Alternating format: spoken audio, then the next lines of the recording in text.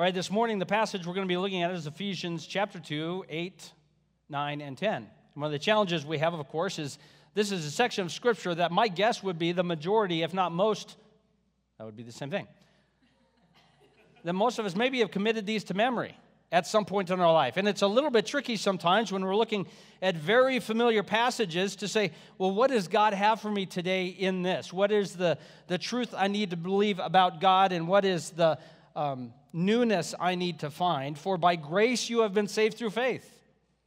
It's not of yourselves, so that no one can boast. Let's start by thinking about it this way. Have you heard of this television show? It's called This Old House.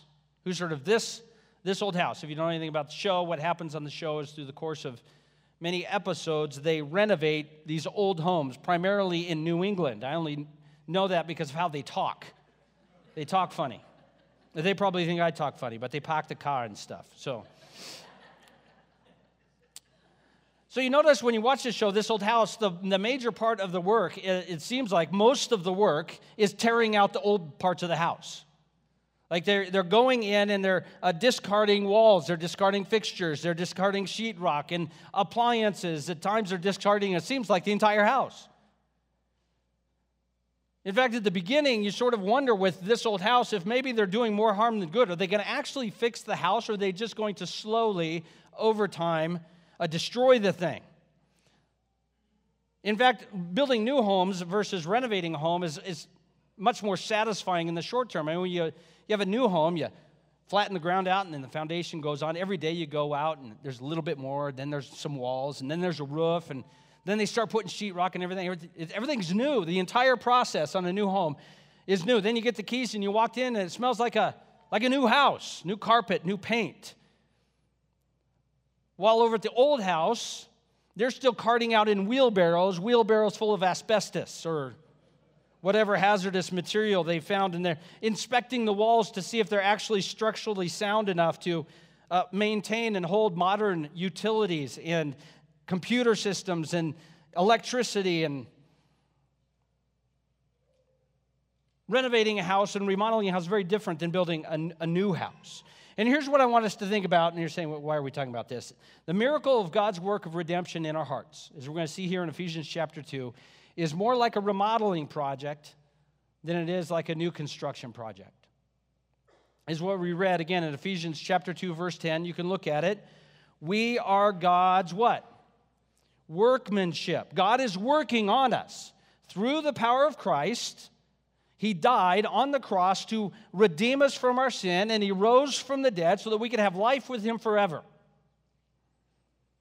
But now God, after having received this newness of life by faith, God is now going to do a remodeling project on our life. You say, how is it like a remodeling project? Well, think about it this way. When sin entered the world, we have to understand God didn't just simply wipe the whole thing out and start over, did He? He just scraped the whole thing, say, forget it, burn it all, I'm going to start over. He didn't do that. He decided He would redeem a worshiping people for Himself out of the brokenness of sin and out of the brokenness that we even brought about to this creation. But not our redemption is not only a remodeling project, but is a bit of a new construction project. Let me explain it this way too. Because God calls us a what? New creation. The old has gone, the new has come. God is doing something new now that He wasn't doing at the beginning. God is doing something different. Creation, when He created everything, was one kind of work. The work of Christ is not merely trying to get things back to the way they were supposed to be. He's doing something new. He's going to make things better than they were even for Adam and Eve at the beginning. God is going to make all wrongs right. How is that even possible? God is going to take all the wrongs that have ever been done in your life and all of human history, and He is going to make them right again. Not one wrong will be unaccounted for. He's going to make everything not merely back to the way that it was before, but He's going to make things even better. Maybe you wonder, why are we talking about this? Are you wondering that? I am too, except I know where the sermon's going, so. Have you ever asked yourself this question in your own personal life as a Christian or someone who is curious about what the Bible teaches? What in the world is God up to? You ever asked that question? Whatever's going on in your life, you say, what in the world are you doing? And I'm sure you would say much more respectfully than I am. What is God doing? Is God at work in my life? If God is at work in my life, what is he doing? We ask these kind of questions because we want to know if God is actually involved in what's going on in our life, don't we? Well, I hope you do. We want to know I'm looking at what's going on around in my life. I'm looking at good things and bad things, upsides and downsides, and I wonder, is God at work in this, or is this just random events of life? Or if things are going particularly rough for us, we may say, if God is working, how could this possibly be happening right now?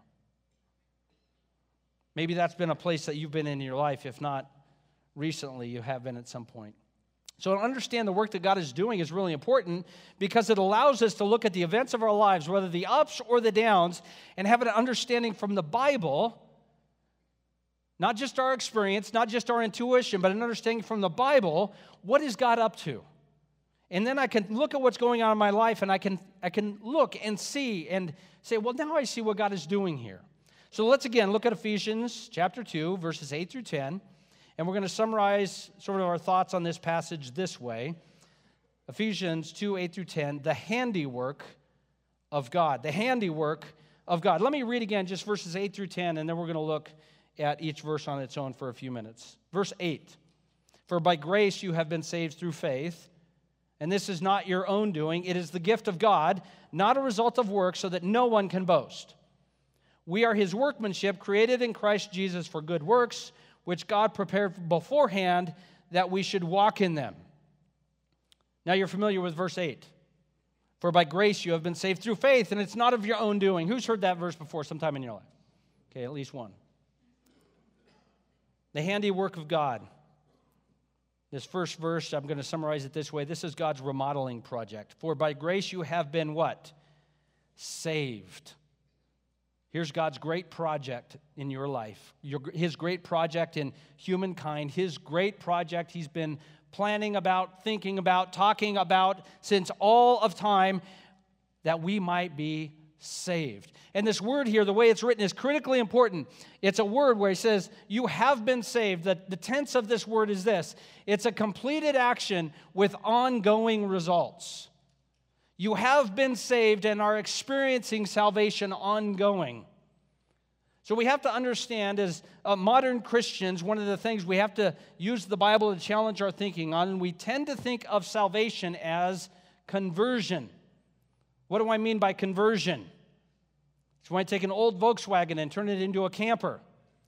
Well, sort of. A conversion is that moment in time where I said, I need to be saved from my sins. Some of us may have done that at a church service where God moved. I said, I'm a sinner, lost. I need salvation. I trust Jesus. Maybe you did it at a crusade. Maybe you did it at home next to your bed. But that moment of salvation where we, by the work of the Spirit, put our faith in Christ for salvation, and we are, and the word we often use is converted. Now that is our salvation, but it's not all of it.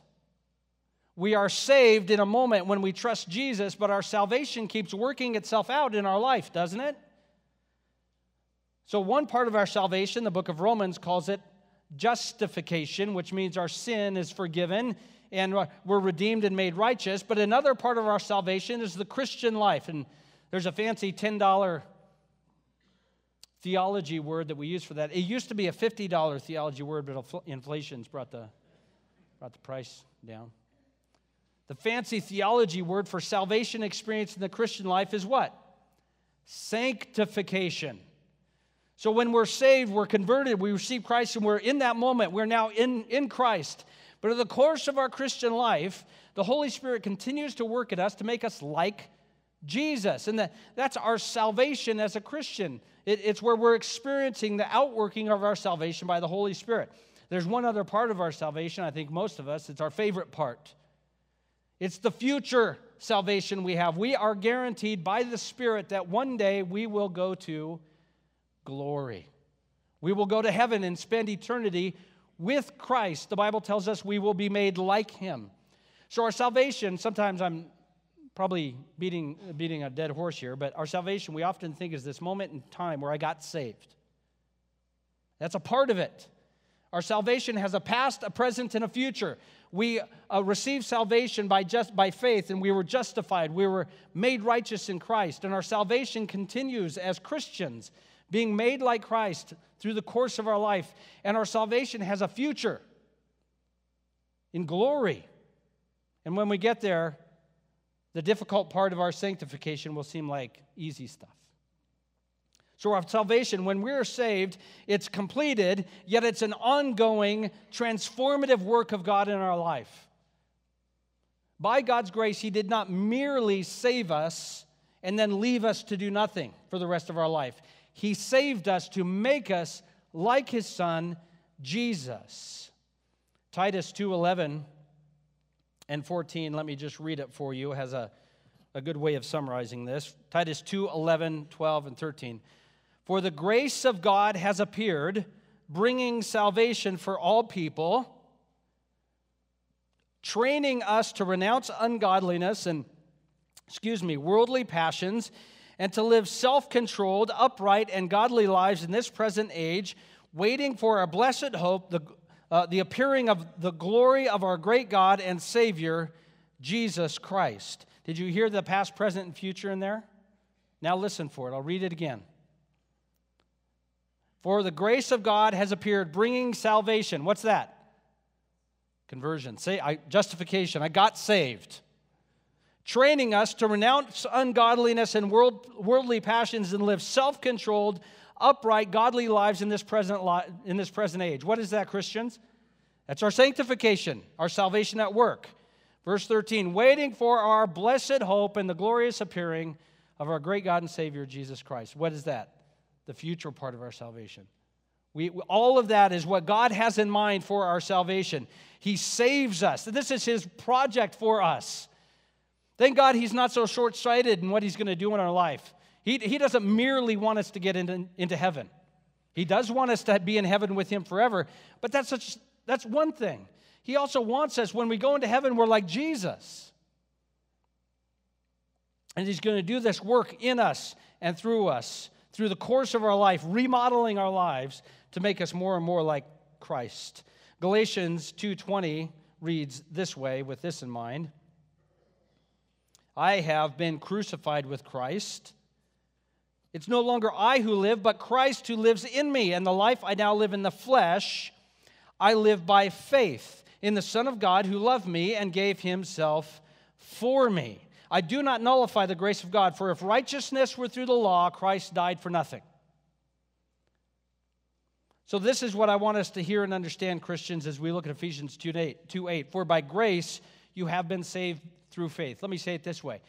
For by grace you have been justified, converted through faith, right? When you got saved, and you're remembering to a day maybe where God moved and you said, Jesus saved me. For by grace you have been justified through faith. For by grace you are being sanctified through what? Faith. Let's just pause there for a minute. Some of us as Christians are convinced the way we are sanctified is being really, really, really good. And it sounds very spiritual and noble and exciting. The problem is, if you've been trying that for more than 10 minutes, you realize you're really, really lousy at being really, really good. And if your sanctification is dependent on your obedience, how's that going to work? Anybody else? It's not going to work. For by grace you have been and are being made like Jesus through faith. And for by grace you will experience your completed salvation in glory by what? As long as you were good enough between now and then? Oh, heavens no, by faith. Our whole salvation, the whole ball of wax is by faith.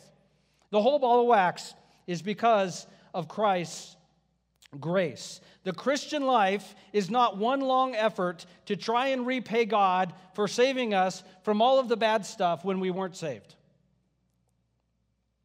Have you ever thought that's your Christian life? The goal of my Christian life is to repay God for all the bad stuff He saved me from. Why would you have to repay God for stuff Jesus paid for? You don't have to, because Jesus paid it all. It is not mostly finished. It is what? Finished. The Christian life is not repaying God for saving us. The Christian life is an act of worship, a walk of worship, where we live in the tension of I trust God to make me like Jesus, and I can tell I'm not like Jesus very much. The Christian life is a walk of worship where we say, God, do your work in me. I want to serve you. I want to worship you. I want to live in obedience to you, but you know my heart. That even when I'm obedient to you, I do it for ulterior motives. God, may you make me like Jesus because I'm not very good at it. The handiwork of God is that He is doing a remodeling project in our life, and as Christians, we trusted Christ to save us. I'll ask it this way.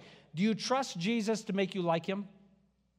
Do you trust that He actually has the power to make you more like Jesus today than yesterday?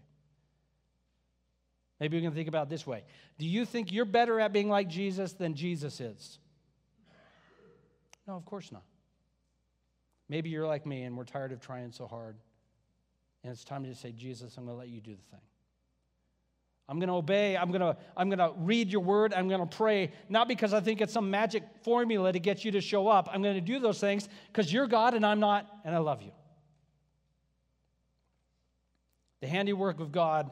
God is doing a remodeling project in us to make us like Christ, and He's making us like Jesus, and He's going to take us to glory because we trust Him, not because we need to repay Him for the bad things we have done.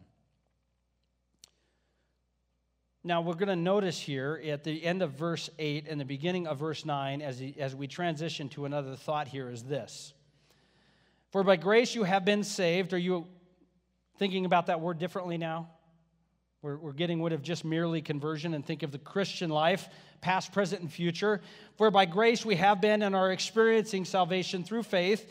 This is not your own doing. It is the what? The gift of God. Of course, He only gives it to the people with the highest spiritual potential.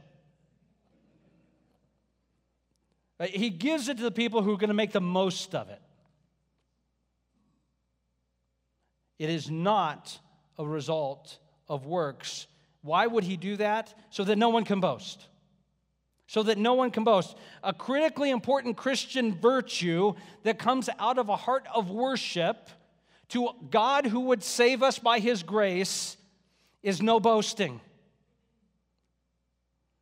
A heart that is set on God in worship will let the boasting melt away because worship of God eliminates any of my sense of entitlement or any of my sense of rightness.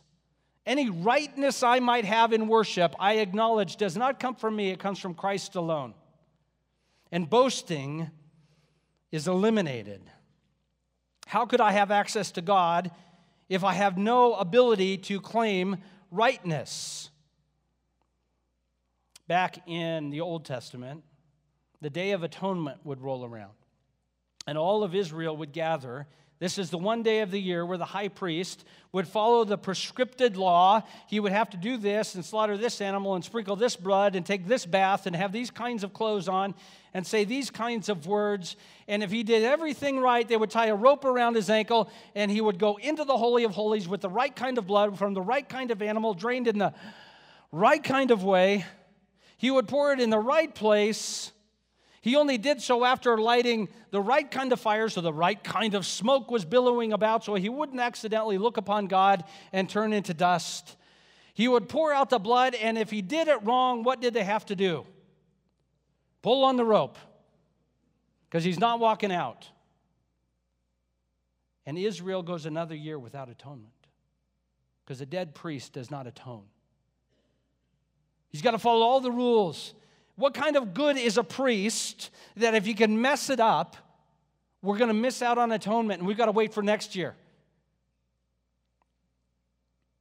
Hebrews chapter 4, beginning in verse 7. But we have, I turned to the wrong passage. Hebrews chapter 4, not Galatians chapter 4.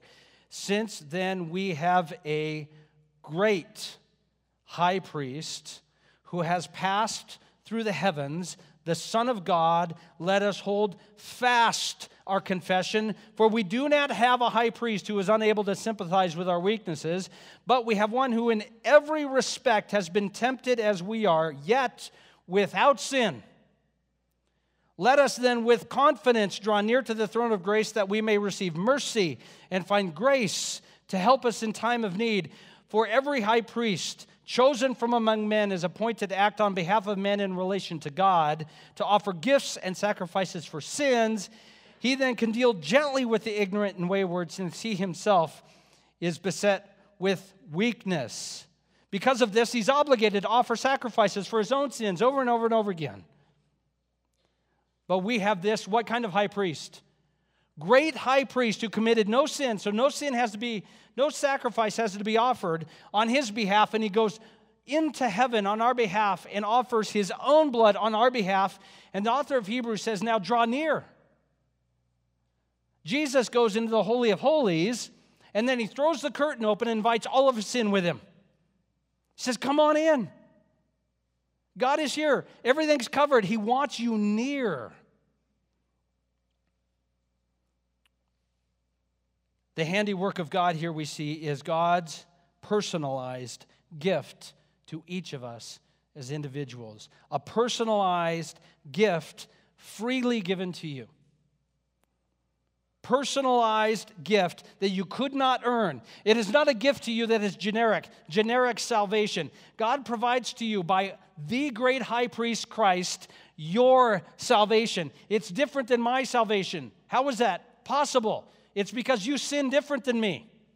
You're better at it. Well, I don't know. I'm just better at other sins. But we have to understand, Christ did not generically, well, I don't know you. I guess salvation for people who believe. We have the great high priest who provided on the cross the personalized salvation you individually needed. Whatever that great, ugly monster of a sin is that you're so worried about, he said, yeah, no, I paid for that. For you personally.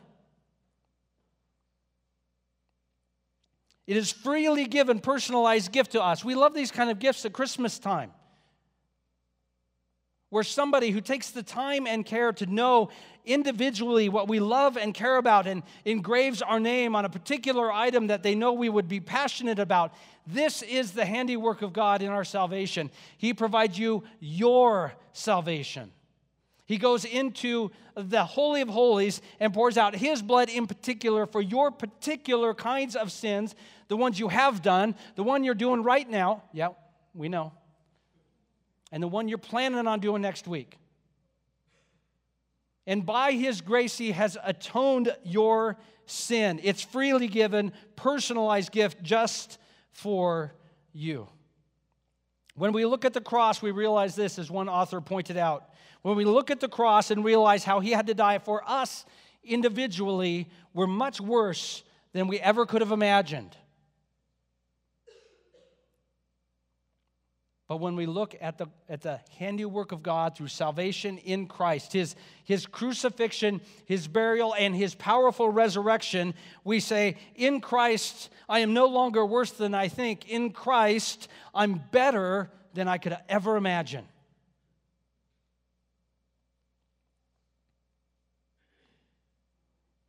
God gives us his personalized salvation. Individually, he's working out his salvation in our lives. He redeems us as individuals. He's sanctifying us over the course of our life as individuals. And when we get to heaven, we are going to experience heaven in an individual way together.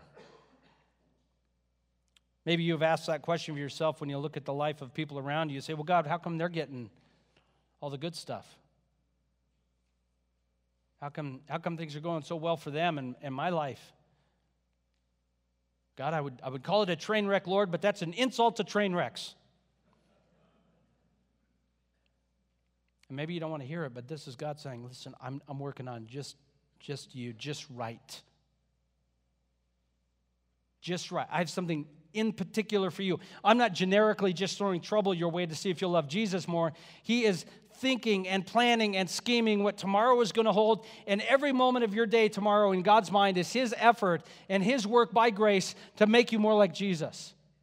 Not a moment is overlooked. Not one thing is happening by accident. He is customizing your salvation for your individual heart. He has freely given His gracious work of salvation to us. This should be encouragement to us as Christians. Sometimes as Christians, we look at people around us and we say, well, I'm never going to be as good of a Christian as them. Billy Graham just celebrated his 99th birthday. And are you familiar with Billy Graham? Is that? And you look at his life, well, I'm never going to be Billy Graham. First of all, you can say that, and then you say, thank the Lord. We already have one. Don't need another one. But we need one of you. Because Christ individually said, I need one of you. And in the kingdom of God in Christ, there is no small things. In the kingdom of God in Christ, there's no such thing as a small thing. And in the kingdom of God in Christ, there's no such thing as a real big thing. In Christ, there's just things in Christ. You think when Billy Graham attracted the world record crowd of several million people that God in heaven, wow, boy, I never imagined He'd have a crowd that big. No, God in heaven, He's like, that's a nice small group. I mean, good for you. Good job, Billy. I mean, God is not impressed. What is God impressed with? Jesus. And in Jesus, there's no small thing in our life. When God does a small thing, that sometimes in our life we do a small thing, and we think, well, it's not that big a deal, I guess. I don't amount to much. Mopey. Guys, what are you talking about? Jesus did that in you. That's amazing. And then sometimes when maybe we do something, we think it's some big deal. I made it 3 days without hollering at my kids. Well, of course, we're glad. We're thankful for that, right? Good for you. Simmer down a little bit, little camper. We tend to, in our boasting, make our small things a pity party. Well, I don't amount to much. In our boasting, we make our big things, we think they're a bigger deal than they are. If you're a Christian here today and you're characterizing your life by small things, when we read the Bible, when we look at the work of God in our life and we say there are no small things, we need to understand this. The small things of our life, we're in the big game. This is a contest of eternity that Christ is working out in us. And when He works out in us, patience in our family, and devotion in our marriage, and faithfulness to the body of Christ, and generosity to the needy, and nobody knows about it, these are not small things. We're in it. These are big things because Christ is working out Himself in us. A couple of passages to touch on real quick. 1 Corinthians chapter 1, verse 26, Paul says this. For consider your calling, brothers. Not many of you were wise according to worldly standards. Not many were powerful. Not many were of noble birth. But God chose what is foolish in the world to shame the wise. God chose what is weak in the world to shame the strong. God chose what is despised in the world, even things that are not, to bring nothing to those things that are, so that no human being might boast in the presence of God. We may be weak, but God is strong in us, and He is doing something that is bigger than we could imagine. If you could see into eternity and see what God is working out in the small things of our weak and frail lives, we would say, praise God for what He is doing.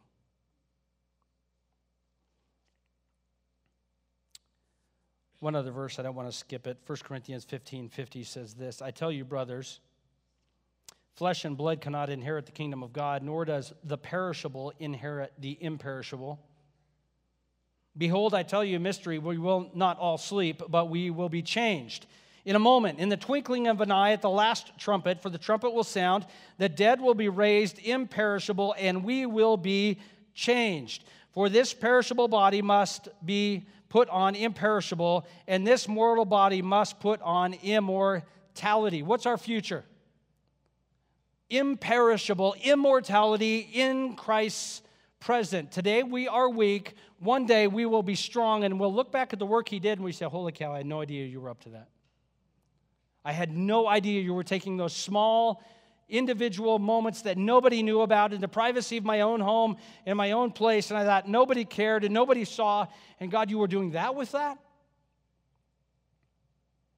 There are no small things, because there is no boasting in the Christian life, because his salvation for us is freely given, and his salvation that we're living out is personalized to our life.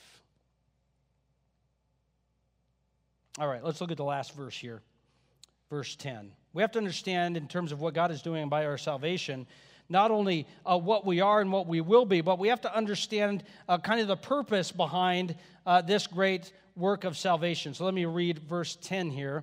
And again, usually when we memorize verses 8 and 9, we don't always memorize verse 10, but it gives us the purpose for it. We are God's, for we are his what? Workmanship, created in Christ Jesus for good works, which God prepared beforehand, that we should walk in them. So we are the handiwork of God. In fact, according to this, I want to summarize this section this way. We are God's workmanship that he is working in us. So God is going to do a work in us to make us like Christ, so that we do Christ's work. We do the good works of Christ. So we trust God, and he saves us. We experience salvation in our Christian life. We call that sanctification. And over the course of time, as we become like Christ, we do Christ things. We love our neighbor as ourselves. We walk in purity. We devote our time to knowing God's word. We spend time in prayer. We walk away from the passions of this world. And lots of different things. We'll look at a number of them here. But we do these things because God is making us like Jesus. So the works of Christ ought to come out as someone who's like Jesus. I mean, that's what you would expect. If someone's like Jesus, the work of their life is to be look like the works of Christ. So what are these good works that Paul is talking about here in Ephesians 2:10? He says, we're created in Christ Jesus for good works. Now, we don't have time to read them all today, but I'll give you the passage of where they are. You ready? It's Ephesians 4, 5, and 6. So he says, I'm going to create you in Christ for good works. And you say, well, what are those good works? Well, the way Ephesians is laid out is chapters 1, 2, and 3 as he tells us the good news of what Jesus has done for us. And then he says in Ephesians 4, 5, and 6, here's what happens when that happens to you. Here's what walking with Christ will look like as he makes you like him. In fact, as he makes us like Christ, we're going to see a lot of different things show up in our life. But here, before we get to that, let's look at one or two things. We are his workmanship, created in Christ Jesus, which God prepared beforehand. How much of the good works have you done did God not know about? God knew about all of the works he was going to have you do. He preordained every good thing you would do. Every good thing that you have ever planned to do, you say, you know what, I love God, I love my family, I love my neighborhood, I love my church. You know what I ought to do? I ought to do this, whatever might be your thing. I volunteer some time. I ought to give some money to this organization that helps the poor. I ought to pray for my neighbor that he might not be sick or might find Christ. That's a good thing. And when you did that thing, God was like, oh, wow, I never thought of that. Wow, that's pretty good. I'd set the bar kind of low for you. No, every good thing we have ever done was, in fact, not even our effort. It was God doing a work in us. When we get to that moment and say, you know what I ought to do? God says, welcome to the party. Been here all day. And now I have formed Christ in you so that you can experience your salvation in this moment by acting like Jesus. We discover here that for God, salvation is not merely get saved and hang out for heaven. A lot of Christians, we base our Christian life on this. I'm going to get saved and then hang out, make sure I don't do anything really bad, and heaven will come one day. And what we see in Ephesians is a completely different view of salvation. He saves us so we can live saved like Jesus and experience our full salvation and glory one day. We've seen this a number of times in the Bible. Do you remember Abraham? God called Abraham out of the land of Ur and said, go to a land that I will give you, right? And the Bible says in Genesis, Abraham believed and it was credited to him as righteousness. He got saved. So then he went to the promised land, built a tent, and waited to die. He said, heaven's coming. No, it's not what he did at all. God called him in his life to walk in the righteousness God had given him. And what did the walk of Abraham look like? Let's just pick a couple of ideas. Abraham, as righteous, gave his wife away to another man twice. I mean, you'd think the first time he'd learn his lesson. You say, well, how could a righteous man do that? We have to understand how salvation works. He is saved, and now his salvation is being worked out in him. He's not home yet. Can a righteous man make such a terrible mistake? Of course. Does that throw all of God's plans off? Of course not. God is working out in Abraham's life in all of his mistakes, along with all of his victories that God mapped out for him when God came to Abraham and said, Abraham, I want to offer you, or I should say this, I want you to offer your son Isaac as a sacrifice. And Abraham said, okay, I'll do it. Was that because Abraham was some stellar religious figure? No, it was because God had done a work in his heart to bring him to that place. Abraham had nothing to boast about. The book of Hebrews tells us that. He says the reason he did it is because he knew God would raise him from the dead. Abraham was called by God, walked with God with his many mistakes, and as we know from the author of Hebrews, is with God in glory. God is doing a work in us to do good works. It doesn't mean we're going to be perfect, but God is going to do a work in us faithfully over the course of our life. Look with me, or listen briefly to 2 Corinthians 5:16. From now on, therefore, we regard no one according to the flesh. Even though we once regarded Christ according to the flesh, we regard him thus no longer. Therefore, if anyone is in Christ, he is a new creation. The old has passed away, the new has come.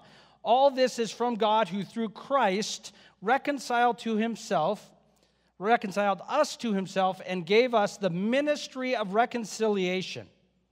That is, in Christ, God was reconciling the world to himself. So if God is doing a work in us so that we might do Christ's work, what is Christ's primary work? Reconciling the world to himself. So one of the primary ways we see the work of God working out in us is when we participate in the work of reconciliation. When we tell the good news to the people who need to hear good news. When we tell Christians who are discouraged in their sins that Christ has saved them and his grace is sufficient. When we tell non-believers they need to place their hope in Christ for salvation, we participate in the work of reconciliation. All right, we're going to finish with this. I got 4 ways from Ephesians 4, 5, and 6 that we see the workmanship of God worked out in us in Christ. So Ephesians 4:1, I'm going to read 4 or 5 verses very quickly. Thank you for bearing with me here. Paul says this in Ephesians 4:1. I, therefore, a prisoner for the Lord, urge you to walk in a manner worthy of the calling to which you have been called. He says, having been saved by Christ, what should we do in worship? He says, walk in a manner worthy of the calling to which we have been called. He is telling us this. We need to walk a Christian life. We need to seek to walk our Christian life in holiness, to love Christ rather than the passions of this world. We should pray that God would do a work in our heart, that we would love Christ more than the things of this world and the passions of this world and the lusts of our flesh. He's saying we don't do it in order to curry favor with God. We do this because Christ has loved us so much. And we ought to walk in a manner worthy of his calling, to walk in holiness. Flip over to Ephesians 5, verse 2.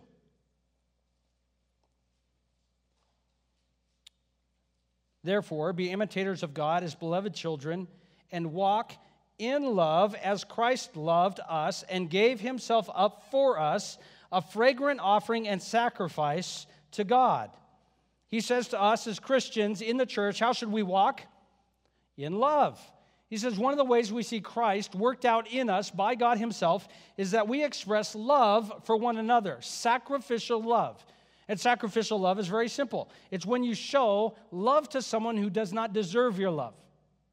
That's the kind of love Christ showed to us. So one of the ways that we show love to one another is to be willing to sacrifice for one another, both in the body of Christ, in our community, and in our families. He says one of the ways we see Christ worked out in us is to walk in love, sacrificial love for one another. Ephesians 5:15. Just two more examples, and then we'll close. Ephesians 5:15. Look carefully then how you walk, not as unwise, but wise, making the best use of the time because the days are evil.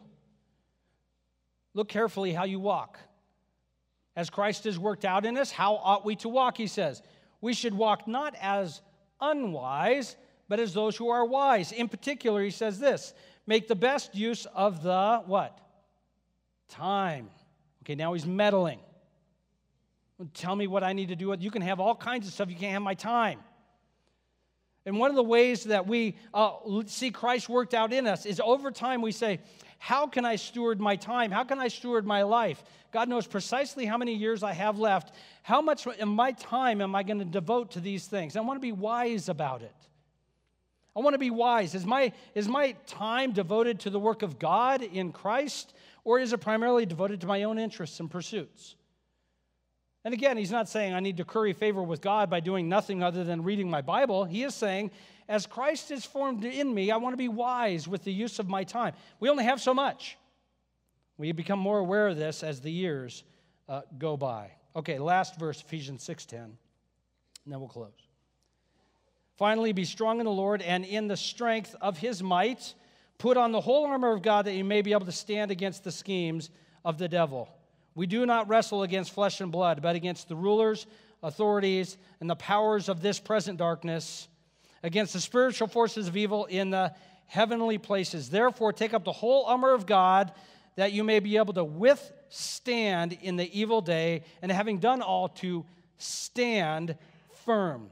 We walk strong in Christ. And in Christ, we, by the power of the gospel, putting on the full armor of God, we remind ourselves day in and day out, the work of Christ in my life, I can stand against the schemes of the devil.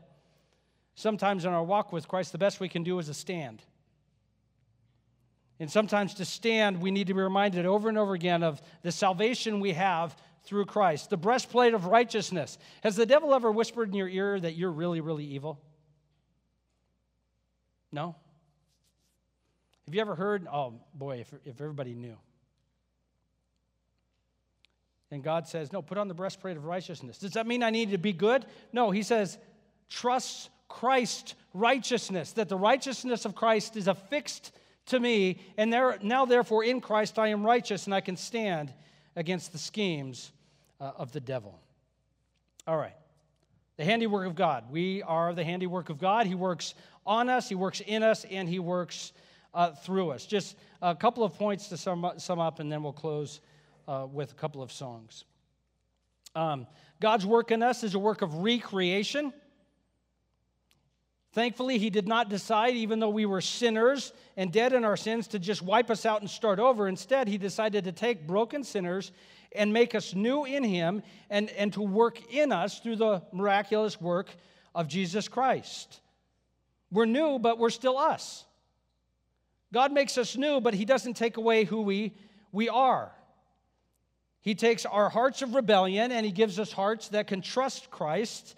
He gives us hearts that can rest in the finished work of Christ. And we can say, because of the work he did in our heart, one day I'll see him in glory. The work of Christ leaves us no room to boast. God has done all the work to save us. God has done all the work to redeem us. Our salvation, from the moment we were saved to the Christian life, to the life we look forward to in heaven, is 100% the work of Christ in us. There is no room for boasting, because all of our Christian life, all of our salvation is by grace through faith alone, in Christ alone. God is the one who does the work. We are the ones who do the trusting. And the work he is doing is actually personalized to each and every one of us in our life. So let me point out this. When each one of us becomes more like Jesus, we don't, in fact, become more like one another. Did you hear what I said? As you and I both, by the grace of God, become more like Jesus, we don't become more like one another. Jesus in me is different, in fact, than Jesus in you. Our backgrounds, our experiences, the way God has made me, the way God has made you, the way God has made each one of us, is as we grow and become more like Christ, our unity is in Christ, but he uses the diversity of who we are to do his greatest work. The church is marked not so much that everybody becomes the same. The church is marked by the fact that we have Christ-likeness in our dissimilarity. God's work in us is a miraculous work because God is not merely working for us, he is working in us. When we think that God is working for us, it means we're hoping that God will do something that we might experience that might benefit us. We hope that God will do something where we can say, God showed up in my life. And in fact, when we do that, God becomes nothing more than our puppet. But God is doing much more than merely answering our prayers or our whims. He is doing a work in us that we might become more like Jesus. That at some point in our life, we might praise God and say, God did a work in me, and Jesus did a work in me, not because of me, but in spite of me.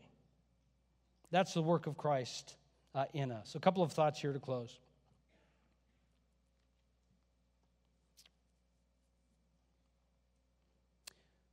Just this. Maybe, I'm going to close with this. I'm going to skip some stuff for the sake of time. I'm going to leave out the best parts of my sermons. So you say, well, the sermon was average at best. I'll say, well, the good sermon I chose not to preach. All right. Just this one last thought, and then we'll be done. Maybe it's time that we realize that we're not the source of the impressive stuff in our life. You know the Bible. You spend time in prayer. You avoid temptation. You practice hospitality. You help the less fortunate. These are fantastic things, and you have no reason to boast. I have no reason to boast. To the degree that these things are works of God in our life, we have to understand that they are just that, works of God. They're not from us. We have no reason to boast.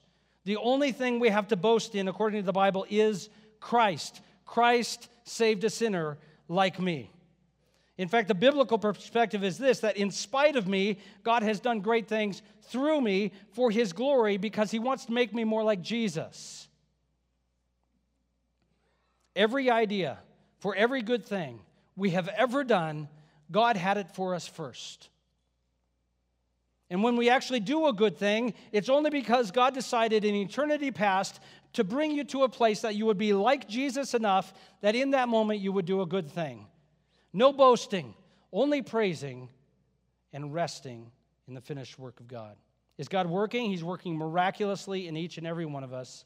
He's making us more and more like Jesus.